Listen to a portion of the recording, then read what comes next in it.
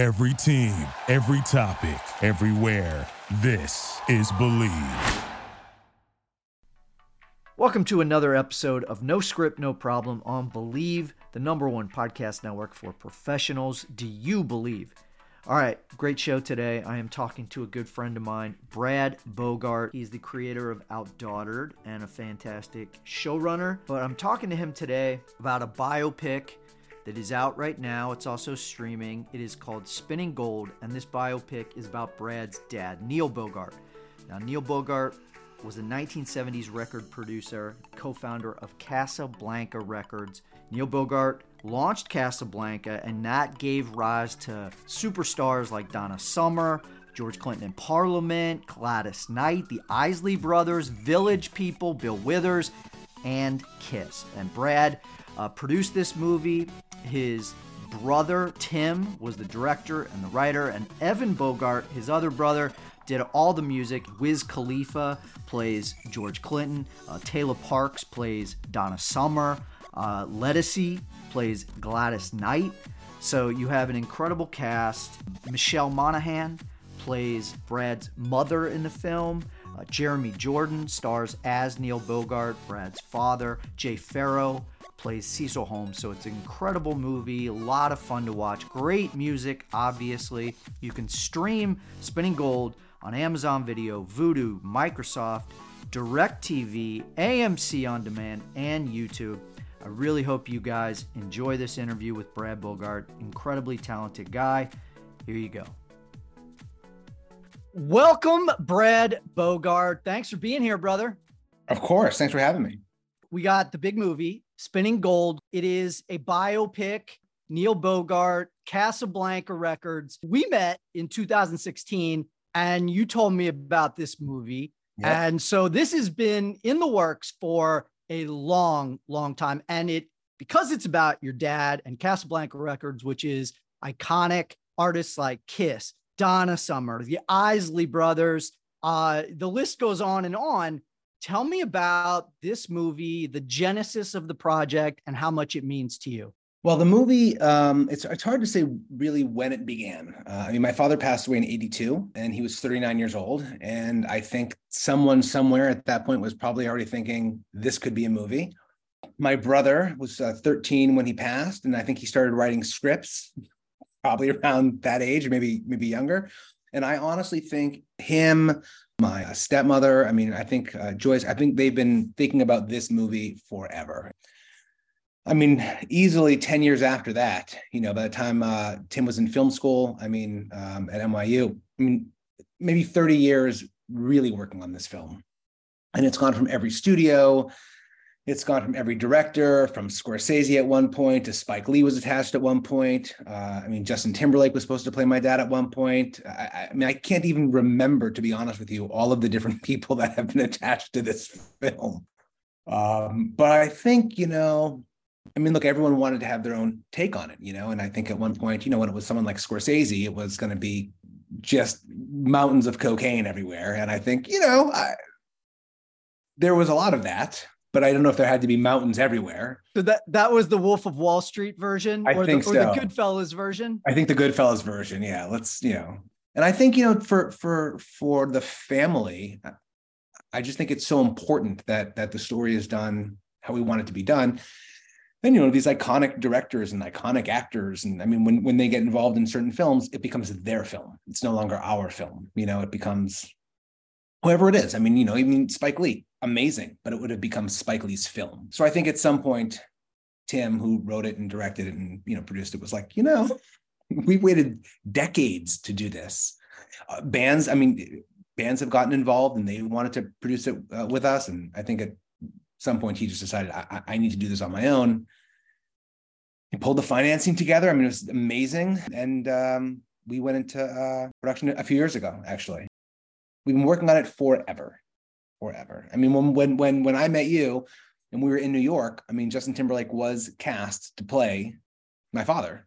And then, as quickly as that happened, well, that was actually, he was attached for a while, but as quickly as that happened, it was gone. So it's really, it really is a fascinating story. Your dad was truly this is an underdog story. Your dad really kind of came from nothing in New York and really kind of did everything that he could do to get into the music industry, and then took on the big dogs like Warner Brothers Music to make Casablanca Records happen. Working with your brothers, what really did you guys want to bring out in this film? Because obviously, there's so much you could have done. Like you said, these directors could have gone one way. What did you guys really want to focus in terms of bringing out your father's story? I mean, there's many things, but I think he was a musician first. Well, he was a dancer, he was a singer, he was a little bit of everything. But I think that his passion for his artists, and that's what the artists talk about today. I mean, the artists still talk about how much he loved the music, and it was all about the music. It was all about the artist. He wasn't just a record company president who was sitting behind his desk having other people do. I mean, he was in the studio. He was, writing levels as Kiss was recording. I mean, I think it was important for a few things. I think one, we wanted to show what kind of a guy he was, that he loved the music so with every part of him.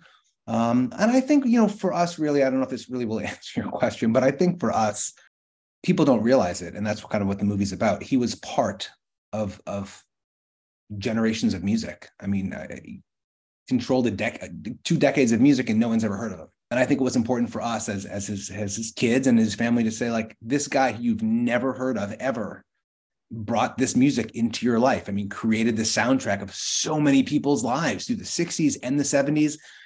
The movie ends, roughly 79, 80. People don't, I mean, he then had Joan Jett with, I Love Rock and Roll and Crimson and Clover. He had Night Ranger, Sister Christian. I mean, he had 2 enormous bands, as well as many others, but even into the 80s that people don't realize, the early 80s. I mean, unfortunately, he then passed in 82. And that's what Jeremy, who is amazing, who plays my dad, talks about. You've all heard of all of these artists. You've never heard my name before. And he says, didn't I matter? Didn't it all matter? So.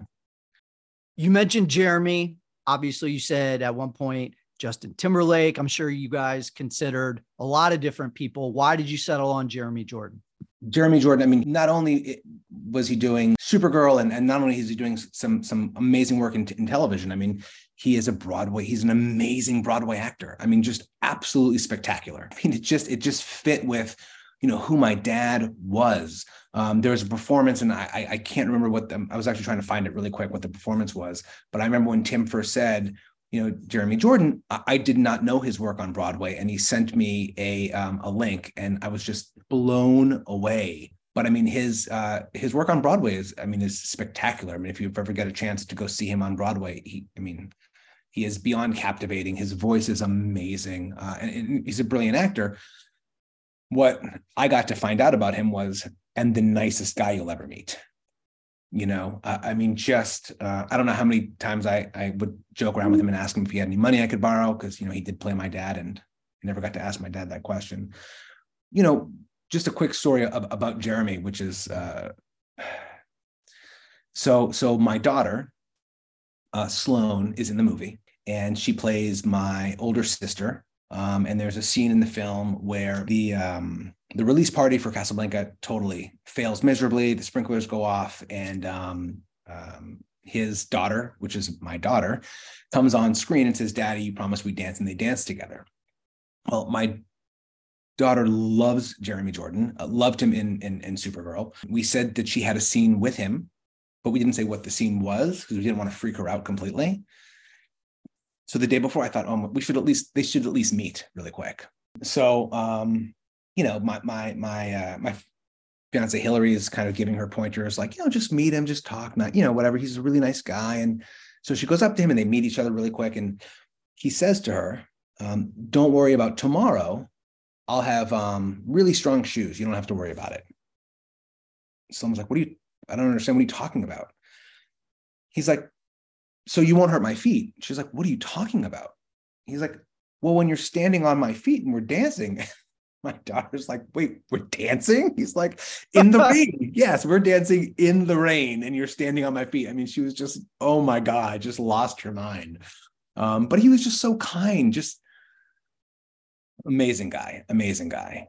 For their birthday, I mean, I asked him, could he do a quick FaceTime and call them? I mean, he's just like, and of course, he was like, absolutely. I mean, just we got incredibly, I mean, look, when you cast people in your movie, you're looking at their acting abilities. For someone like Jeremy, not only were we looking at acting abilities, but singing abilities. You don't a lot of times get to know, like, are they really good people? Are they nice people? Are they going to do everything in their power?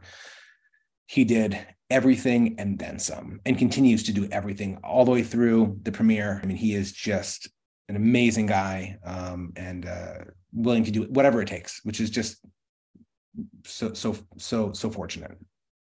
At the end of the movie, in the credits, you show some really great archival of your dad, some interviews, and then it's interesting. Then you kind of think about how Jeremy portrayed your dad, and he really did own that character. He did. Tell me about a little bit about what it was like being on set. I'm sure that it was emotional at times for you, knowing what you're making. You're used, you're a showrunner in unscripted and a creator of shows in unscripted, but to actually be making this movie about your dad, was it emotional? It was very emotional. I mean, there were times where I kept myself so busy on purpose. I didn't want to stick around and watch some scene about my, father cheating on my mother. I don't need to watch this, So I kept myself really busy, but there were times where, I wanted to be there. You wanted to watch that scene. You wanted to see, how it would unfold on screen. And that last scene, spoiler alert, he unfortunately passes away at the end. Couldn't change that. But that last scene when he's doing that monologue, we all sat there watching it. And I mean, I can't watch that scene without my eyes filling up. I mean, it's just, now I'm 50 years old. I'm 11 years older than my father was when he passed away. So, you think to yourself when you watch these scenes, I mean, what's amazing is, like, the set of Casablanca was exactly what the office looked like on Sunset Boulevard. We recreated it exactly how it looked. So, when you're sitting there and you're looking at him in his office, that was my dad in his office. I mean, that's what it looked like. That Moroccan theme and those lights and the camels and all of that stuff really was what it looked like. So, when the noise would quiet down from running around and producing a movie, and you'd be left with a scene of a movie and you'd be watching it, it was a trip. It was a trip to watch, your mother or your stepmother or your dad or your uncle, I mean, your aunt, I mean, just play out in front of you. I mean, the people that you see in the movie, they are my family. Even the ones that aren't blood relatives. I mean, that was Uncle Cecil. That's Cecil. Jay Farrow plays my uncle, but he's not really my uncle, but we called him Uncle Cease, and that was it. Uncle Buck. I mean, Uncle Buck was really my uncle, but I mean, we called them all aunts and uncles. And, I mean, when I first met George Clinton, I mean, when I saw him as an adult, actually, when we were trying to do a sizzle, I mean, George walked up to me, he put his hand over my forehead to cover the fact that I'm bald, and goes, "Look, Neil with no hair." I mean, he was like, this is, he's like, "I've known you since you were, born." I mean, it's a trip to see these people. They've known me my entire life. That it is pretty incredible. Like, it's, as I was watching, I kept going, "Oh man, I wonder, where's Brad? Where's Brad?" So you mentioned George Clinton, but we're also, we're talking about George Clinton. We're talking about Kiss, Donna Summer, Gladys Knight, the Isley Brothers. Like, yeah. I mean, how much Village People? Village People. How much consultation went into checking with these folks to make sure that what you were doing matched up with what really happened, or the relationships between your father and them? I'm sure that you wanted to at least get somewhat close to the interactions. And because as I was watching, I was like, okay, just like any biopic, you're like, oh, how close is this to what really happened? Or these conversations, how close is it to what they really said? How much did you want to make sure with those artists that this is what really happened? We wanted to make sure that we were in the correct framework. I mean, they talk about it in the film. Does anybody really remember what happened? Was anybody sober enough to remember what happened? I mean, right in the beginning, it was easier knowing who was sober than who wasn't sober. I mean, it was just everyone was doing something. And that was the time, and it was totally acceptable. Look, most of the stuff that happens in this movie is what happened. And of course, there was, some creative freedom that took place, obviously, to, as we see in any film or television show, to blend it all together and make things make sense. And, but, for some of these folks, I mean, a lot of them have passed away. So you're going on second and third and fourth accounts of what people think happened or what we think happened. And, for some of them, it is. And for some of them, without getting myself in too much trouble, some of these people have, created their own stories now that are completely, fabricated, that certain artists did it all on their own without anybody's help. They just magically were created and now became, enormous rock stars and sold 100 million records all on their own without anyone's help. So I think it was time for us to say, no, that didn't happen. No. My stepmother was Kiss's manager, was Donna's manager, and taught these people how to put on makeup and walk across a stage and dance on a stage. I mean, she was their manager before my father. So this was nothing to do with my father. She was their manager. She did everything for them. She got them, not only helped create their entire stage show, every part of their stage show, with Bill O'Coin, of course, and then got them signed and continue to watch them become, the legends that they are today. But there was, a lot of people help these artists, lots of people. No one does it on their own. That was something I didn't know, so I loved that backstory of Kiss. I thought that was really cool and a great ad. Let's talk a little bit more about the cast. So you mentioned Jay Farrow, Michelle Monaghan. Yeah, that's right. Michelle Monaghan. She was great. Amazing. Plays my mother. Peyton List plays my Aunt Nancy. Jason Isaacs, who is not only an amazing actor, I honestly think the nicest human being on the face of the earth, plays my grandfather. James Wolk plays Larry Harris, who also was like my Uncle Larry. And Dan Fogler, just amazing. Absolutely. I love his character. Yes. He's amazing. Really played my uncle really well. Let's see. And then, Sebastian Maniscalco, we mentioned Jeremy, Vincent Pastore. And then as far as, the artist, you have Taylor Parks, who plays Donna, who is spectacular. Amazing. Lettucey plays Gladys. I mean, Lettucey would start to sing and the entire set got silent because everyone wanted to just hear every single word that came out of her mouth. And every take that happened, it wasn't like, oh, we heard it once, now we can go back to work. No, everyone was just like, oh, Lettucey singing? We're all just going to sit here and listen. Yeah. Amazing. I mean, Chris Redd, Jason Derulo, Wiz Khalifa. I mean, Sam Harris as Paul Stanley is just, it's Paul Stanley. He's amazing. Casey Likes. Those guys together, with or without the makeup, they were just phenomenal. Was it pretty sensitive casting between you and your brothers in terms of picking someone to play your mom with Michelle Monaghan? No. My brother, both my brothers, Evan and Tim cast. I actually don't know who cast everyone specifically, but Tim Bogart. I don't know why I said Tim Bogart, but my brother, he's an amazing at casting people. He did a spectacular job. And Evan, who is a massive force in the music industry. Alongside Tim with the likes of Lettucey and Taylor Park. He put all of them in. Between the two of them, they cast this movie just spectacularly. Just did an amazing job. I did cast two very important people, though. My two children. But other than casting my kids. That made the movie, Brad. That right there, that did it for me. Absolutely, yes. We'll at least get like 4 or 5 people will go see the movie just for them. So you're welcome. I did that. I made that $50 for everybody. So there you go. I have 2 brothers as well, and I can't even imagine making a movie with them. Seeing them at Christmas is plenty for me. What was that like to make an emotional film about your dad with your 2 brothers? For the most part, everyone remained so busy, always doing what they were doing. The 3 of us weren't just sitting there, being able to really soak it in. So the times that we could was amazing.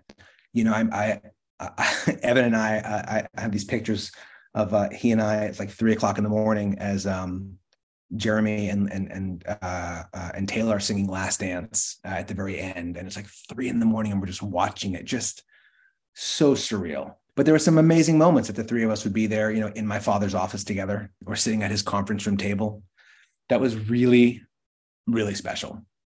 We did another show together, and they've worked together before in the past, but we did another show together called Majors and Minors that was on the Hub for 4.5 seconds. And that had, it was a kids singing competition. It was a reality show.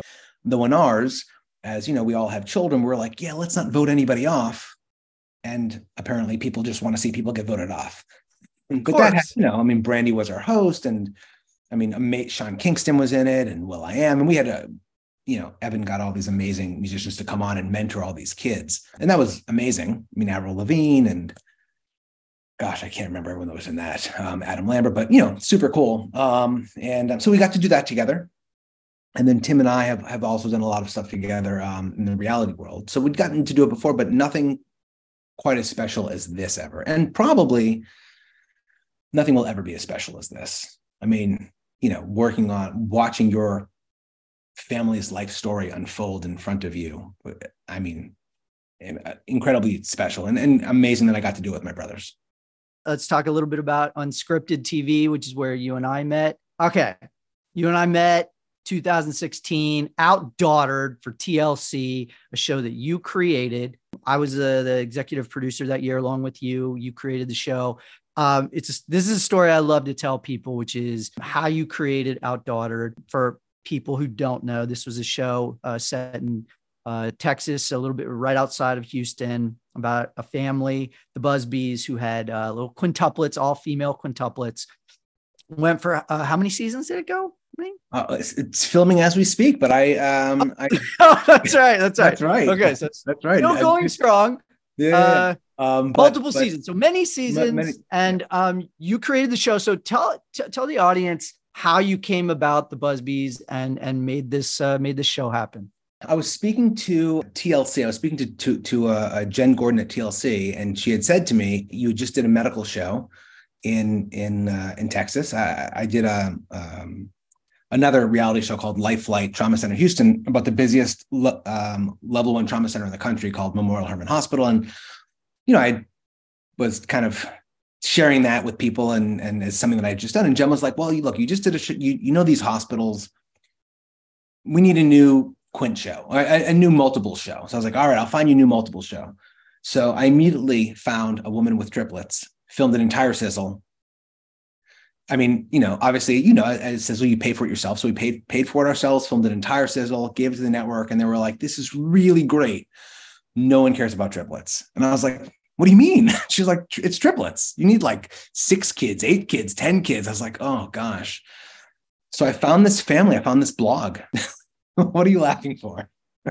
I can totally see that meeting happening. No one cares about triplets. You need 6, at least 6. Yeah. 7's better, 8's better. If you give us 10, then you're 10. golden. Yeah. I was on vacation. I got that phone call. I thought like they were going to pick up the show. They're like, no one cares about triplets. I was like devastated. It was a good sizzle too. Anyways, sizzles go. It wasn't bad. So I found this blog post, and they still have it. It's a Buzzworld. So I read all about it, and they hadn't had the babies, and she was pregnant and still at home. And I found them on Facebook, and I just sent this random text and was like, "I literally just finished this television show in Houston. I'm looking for a new show. Are you interested in talking to me more about it?" We joke about it today. I was like, "Yeah, it's like, look, barely gonna like change your life. We're not really gonna like bother you that much." Like, what do you say? This is Adam and Danielle Busby, right? Adam and Danielle Busby, okay. and I had texted Adam, and we get on the phone like the next day or a couple of days later, and he's like, "No, I'm interested." He's like, "Listen," he goes, "but unfortunately, Danielle just went on bed rest, and she's at the hospital on oxygen." And I was like, "Well, what I'd love to come out and like talk to you guys." He's like, "Sure." He's like, "When?" I was like, "Tomorrow." He's like, "You're going to come out tomorrow." And I'm in LA at the time. So I showed up the next day, and I go into the hospital, And the two of them are sitting there, and I like just meet them, and we're talking in the hospital, and I think things are going pretty well, and I'm like, hey, I have my camera in the car. I could just go out to the car and grab my camera and bring it in. So I just immediately start doing interviews, sitting in the hospital room with Adam and Danielle. She's like removes the oxygen thing. And they were, from day one, they were fantastic, and they were game. And we immediately I started interviewing them. The hospital got really upset. They came and like, what are you doing? I was like, oh, we're just because that's generally kind of a no-no in a hospital, Brad. Yeah, can't film people in hospitals. Can't all that good stuff. But they were game. I remember Adam said he had this relationship with Good Morning America. And he was like, we're going to be on Good Morning America. And I was like, oh, that's cool. That's amazing. So I filmed all this footage. I went back to LA. They're on Good Morning America. And he starts texting me all of the letters that are coming in from every production company in this country. Every single production company.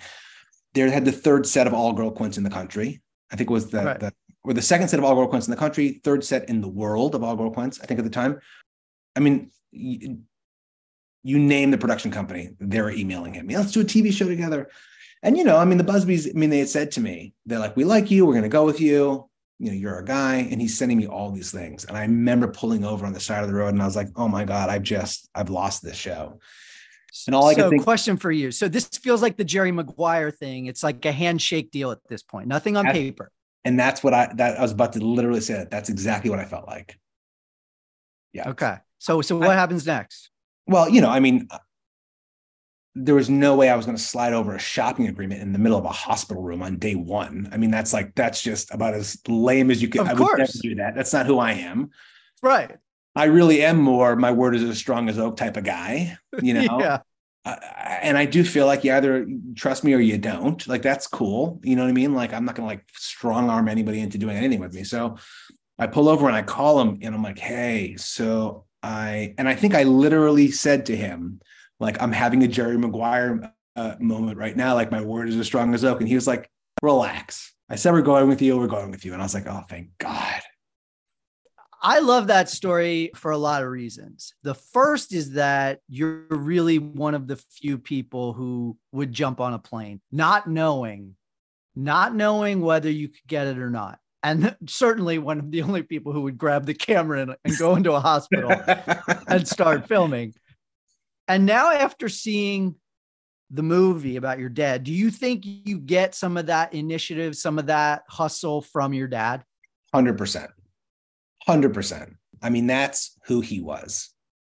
Like I said, look, there's some parts of that movie that, of course, my brother needed to Hollywood. A little Hollywood magic. Yeah. A little Hollywood. But there's some stuff that was absolutely true. Him working at a temp agency and deciding, and then them calling up and saying, we need an ad exec to go work at Cashbox. And he's like, I got the perfect guy for you. Neil Bogart, or whatever name he was on at that point. And they're like, sounds great. Or Neil Bogart. Yeah, because he was Bogart. So, he just jumped into and did whatever it took. He was really the whatever it takes type of guy. That was Casablanca's motto. That was his motto. And that's kind of how, I've approached, every job, every business. Everything I've ever done is literally whatever it takes, for better and for worse. You get consumed in your work, but I feel that, to truly service the show or to service your bosses, it's whatever it takes. The show I just did, I was in Atlanta for a year. You do whatever it takes to do the show. So, that was how I started. We did 73 episodes. Took them all over the country, took them on a Disney cruise to the Bahamas. Took them all over the world. It was amazing. And watched these little kids grow up. And for a while there, it was, till the end. It was a very high rated show for TLC. It was a pretty amazing experience. And I got to meet you. So there you go. That's true. And that was the best part. Was getting to work with me. The other thing that I feel like you do really well is work with talent and it obviously it stems, the perfect example. You gained their trust right away. And tell me a little bit about your philosophy when it comes to working with talent. Right now you're doing another show for TLC. Very different type of show, but still working with that same network. So clearly they like the way you work. What is kind of your philosophy when it comes to being on set or reaching out to talent? How do you gain their trust? How do you kind of get them to kind of produce on set? What is your philosophy with talent? I'm pretty honest. No one I've ever worked with can say that, oh, you told me something different. And I think in the reality world, I think a lot of people are now, they're on high alert. They're really guarded. And they think every show is a gotcha show. Even if it's not a gotcha show, they think, oh, I'm waiting for that moment. Then I would tell them flat out, I don't do gotcha shows. This is not a hidden camera show. Like, I'm going to be super honest with you. I'm going to explain to you why I need the things that I need, how things are going to work, how they don't work. And I encourage you to ask me all the questions. There's nothing worse than finishing, a scene or a day or whatever it is, I mean, it's never happened to me. Thank God. I mean, I've never had an episode air and someone's like, wait, what happened? I don't understand what happened. Like, no, I'm a straight shooter. But I think because of that, you get what you need. Because, I think that we come into a lot of these shows with all that experience. And sometimes we think that they know how this works, and they don't have a clue how this works. They're not supposed to. So that's our job, is to be like, we want to share with you how this works. We want to do this together. And I think the more you can make it feel like it's we're doing it together, instead of like, I'm doing something or you have to do something, but let's do this together. I think you get everything. But that's the way even when I'm on a film, I just did a film in Italy, and I'd have actors say, I don't understand why we're doing whatever it is. Oh, okay. Here's why we're doing it. In the script, it's not snowing or raining and no one has COVID. In real life, it's snowing and raining. It's 8 degrees outside and people have COVID. So, we're having to adjust the schedule. I don't know any other way to say it to you. I'm so sorry you had to wait for this a lot of time, but it's freezing cold outside and it's raining and we can't shoot a dance scene in the rain. So, but you have to be honest. You can't just say, or ignore people. I mean, no one wants to be ignored. No one wants to feel like someone knows something that they don't know. So I just feel, be transparent. Everyone loves when you're transparent. And that's, I think, the best way to be. Fantastic answer. I love that. You brought up the film that you just produced in Italy. What is the difference between, what you're doing, whether it's on Outdaughtered or your new show on TLC as a showrunner, as an executive producer, versus when you then hop onto a feature film, a drama or a biopic like what you did with Spinning Gold as a producer? Sure. I mean, just about everything. There's almost the same. I think it's a really good question because first of all, like, no one in my family understands what I do, and they hear that term producer and they just it's such a kind of, ominous kind of weird term, and you can interpret it in a million different ways. Sure. Well, I mean, in the reality world, as as a showrunner, you are running the show. I mean, I don't want to ruin reality shows for anybody, but we are writing outlines. There are outlines. Delete that later. Wait a minute. I know. I don't know what you're talking about. I never did that. Never. But, we're writing, we're directing, on smaller shows, like my shows are absolutely smaller shows. There's a couple of cameras. Sometimes we get crazy and we'll have 3 or 4, but the bigger shows, there's a zillion cameras. Someone has to call those cameras. So we are calling cameras, we're writing, we're directing, we are working with the talent, we're working with our crews, we're working with the studio, we're working with the network. We are constantly negotiating with everybody all day long. I think that, and you know what, that's interesting. That's the only similarity. You're constantly negotiating in my role as a producer, because I didn't direct these films, I didn't write these films. But as a producer, that would be the one thing that translates. I am constantly negotiating with people all day long. I'm negotiating with crews all day long. I'm negotiating with actors all day long. I'm negotiating with their agents. And I don't mean negotiating like for money, though that as well. I mean, how the day is going to go. What is today going to look like? They want one thing, we need another, and we have to find that happy medium in between. It doesn't matter if the schedule was written yesterday and published yesterday. We still have to negotiate that day. Why are we shooting this scene in this place? Why can't we shoot it over here? I don't want to be here all day. So, that would be the only, in my role, that would be the biggest similarity. Working with your crews and your talent and, in studios, but as far as, on a reality show, I mean, we do a little bit of everything. But on a scripted show, I mean, I don't have to. I'm not directing. I'm not calling shots. I'm not worried about lighting. I mean, the last two films I've done, I mean, the Byron Morna, the director of photography, is just spectacular. I mean, him and Tim, that's their world. And the preparation, I will say that I remember one of the first things I watched in it was a car scene in Spinning Gold. We were in Montreal. It started in Montreal, and then we ended up finishing it in New Jersey. But there was a car scene, and it's when Neil, Beth, and the kids, they get in the car and they leave New Jersey to go to California. I mean, I can't. It was so long ago. I don't want to say it was days, but it was a day, possibly days. I mean, that would take us 30 minutes. Like, put the GoPros in the car. Let's get the follow car. Oh yeah, we got 3 or 4 more scenes to do just today. Done. And I'd have been like, boom, boom, boom, get the GoPros going. Okay, let's move. Yeah. Right. We'll do it a couple times at best. We got a couple hours slotted in. We got to get to the next scene. I mean, it's amazing the kind of time on a feature that you have dedicated for each scene, especially if you're, a lot of these are single camera. So it's just, we're going to do this scene one way a lot. And then we're going to go ahead and we're going to reverse it. We're going to do the other thing. Yeah, because you're lighting each shot, right? You're lighting for one actor, you're flipping it, you're lighting it for that actor, you're doing a close-up, you're doing a wide, you're doing a medium, you may do a special, right? It could take a couple hours. It could take a couple hours just to reverse. Your brain would explode. Because my brain sometimes explodes. I'm thinking like how much more we could be filming today. And they're like, dude, this is we like could be filming so much more today. We have 2 setups. That's it. It's the whole day. We're not leaving location. Where are we? What is going on? Yes. I can easily see. We filmed 3 locations in a day, 4 locations. I mean, on a crazy day, but you could do 3 locations in a day and a car scene. Reality. It's so funny you said it. I was trying to explain to someone, what show was I on? Oh, I was doing the show with the Globetrotters, and we had like a big day where we were trying to get accomplished, like what you're talking about, get accomplished a lot in one day. And I was telling them what you and I had accomplished in the season 2 finale of Outdaughtered in New York.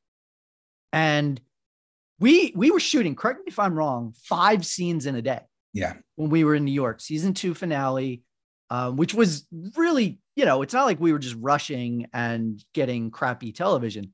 If I recall correctly, it's been several years, but we were getting really good content.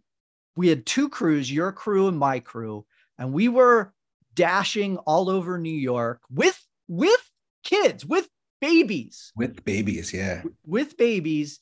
And we were like, each of us was hitting 5 different locations, 4 or 5 locations throughout New York. And that was like, I was trying to explain to these crews how we were doing it, and no one would believe me. Like they did not believe me. And they couldn't also then when I would beat out the day for the Globetrotter show, we would only hit like 3. We couldn't hit 4 or 5. And we had to pick up local crew. I remember the sound. I know what you're going to say. Yeah. I remember the sound guy asking him, we didn't have enough lavs because there's like 20 people there. I mean, who would? And asking him, can you boom? And he was like, I'm sorry, what? I was like, your boom, can you boom? He's like, oh my God. No. And I was like, well, just boom. He's like, for how long? I was like, for the scene. Yeah. The scene. He was like, yeah, we don't really do that. I was like, what do you don't do that? Yeah. Those crews were not real fond of you and me. No, they were. Yeah. They did not. Yeah. We were ready to hustle and move. They were like, we'll do the 2 scenes. We're good. Yeah, exactly. They were more down for the 2 scenes. Yeah, he's like, you people are lunatics. Why would I want to do that? This is New York. We're not going to run all over the city. I was like, no, we are. We only have like, I don't even remember how many days we had, like 3 or 4 days. It was like a 2-hour episode. We have to film like 2 hours in like 4 days or something. That was why we had to shoot so many scenes, is because it was a 2-hour special. Yeah. So tell me a little bit about what you're working on right now for TLC.